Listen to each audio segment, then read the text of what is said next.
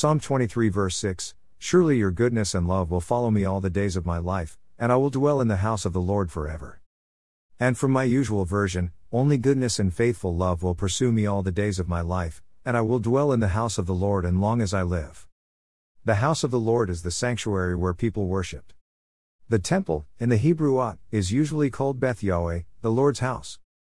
After meditation, David desired to return to that holy place where he could avail himself of the blessing of God's presence.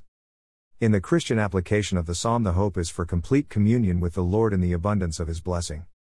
Interesting reflection, the though here often relates to heaven.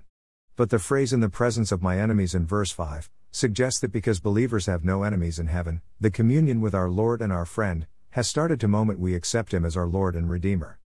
Something we should take hold of with all that is within us, we will dwell in the house of the Lord forever, has started in our lives now.